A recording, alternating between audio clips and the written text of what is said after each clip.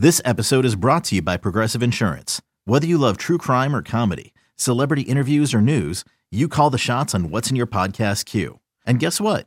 Now you can call them on your auto insurance too with the Name Your Price tool from Progressive. It works just the way it sounds. You tell Progressive how much you want to pay for car insurance, and they'll show you coverage options that fit your budget. Get your quote today at Progressive.com to join the over 28 million drivers who trust Progressive. Progressive Casualty Insurance Company and Affiliates.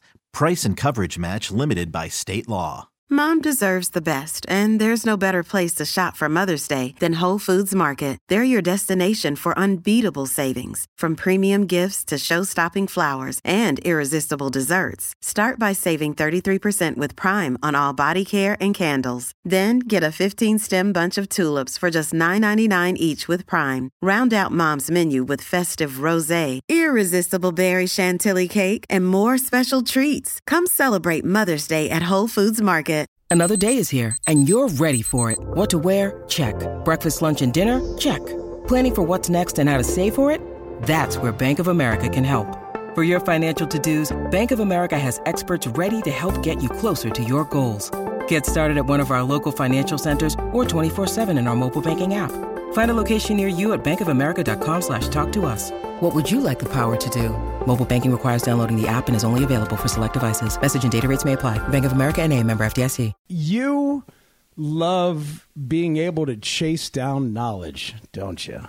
Like where does that rank among your favorite benefits of the gig? Because you have a thirst for it and a freaking desire to know stuff. Yeah.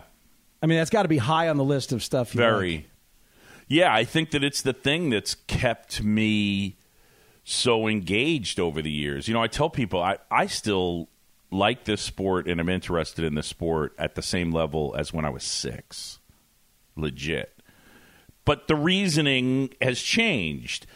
And so, yeah, I think that the quest for knowledge, but it's not like accumulating to...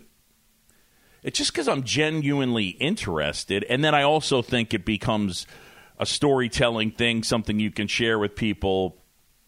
You know, we had a game last night, and just randomly, because I had done it a couple years prior, you know, look, not everybody's in on advanced metrics, and I like it, and I recognize that we got to be careful with how much we stuff down people's throats. But then the other part is, this is what's actually happening. That's my biggest, the sort of the biggest, flag I put in the ground is, look, this is how they're viewing the sport, the people building the teams.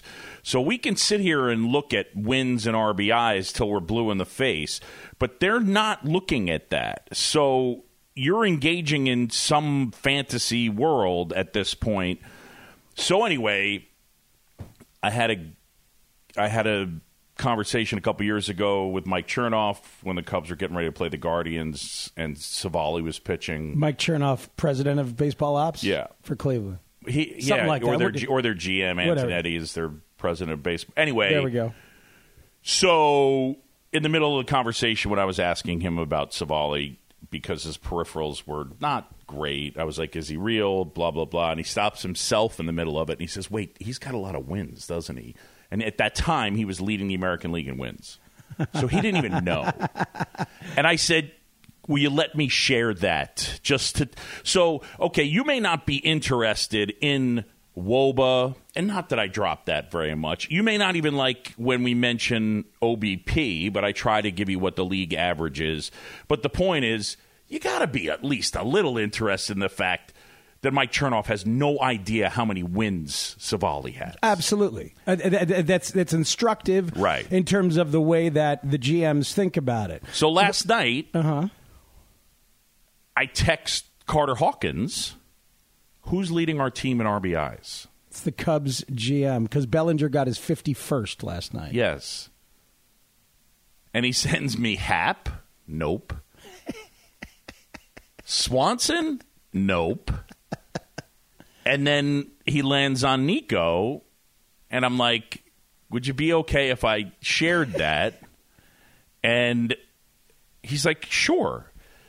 But he asked everybody in the suite, and Jed was the only one that knew. Yeah. But, like, again, it just... Think about that for a second. Like, sure. The guy who is and it's the way they're all doing it. It's the way they all do it. There is an accepted groupthink, and I don't mean that in a negative. There's an accepted groupthink about what matters and what doesn't statistically for people who are doing that job. Yeah. So I know how invested you are in the statistical awakening of friends, colleagues, the masses, all of us. You want to aggressively drag us to your... No, that's not true. I know. No, but I love the way you think about it. I have been a guy who pushes against that for decades in certain ways, and there have been times that I'm a little embarrassed of that my awakening was a little slow. Right. But what I find fascinating is that there are still people within the game who push against it. Yes. Sometimes they're managers. Very often they're players. But there are people who push against it and have to do the bidding of the ones who are more powerful. But I think that's part of why I myself and maybe others have pushed for nuance in that conversation sometimes because, well, what about these guys who are actually doing it, who I ask about, and it matters to them? What am I supposed to do with that? Right. So, but that's the thing that I think is the rub here, and it even gets into broadcasting. I mean, of course you're it does. not going to name names, but as a general idea... People can't get their head around the idea that there are folks that played the game really well, that don't understand it that well, and that don't know that much. That's just real. And people, it's like it doesn't compute, and I understand why it doesn't compute, but like... It's just... But then that gets to a battle of sort of ego power on some level, where those that played it feel like, I don't have to understand it. I'm just good at it. Well, who are that's you? Right. Who are you that's to right. tell me how to understand Yes, it? absolutely. But it's the Dick Vitale. You don't have to have had a heart attack to be a heart surgeon. Oh, that's good. That's a Vitale line? Yeah. I love that. So... Yes, they're right. They're great. I mean, but it's anyway. Yes. Let's talk play-by-play. I don't want to be nerd guy the whole time. No. You're not nerd guy. You always make me nerd guy. Hey, look, if I could tell people the books that are in this room that we're in right now, that would not help your nerd guy. I know, but fight if you're looking to undefine yourself. There it is. There's that book, The Statistical Awakening of Taylor McGregor. Well, I didn't know that Keith Law wrote this many books. You know what I mean? All right. They're all up here. Stop it.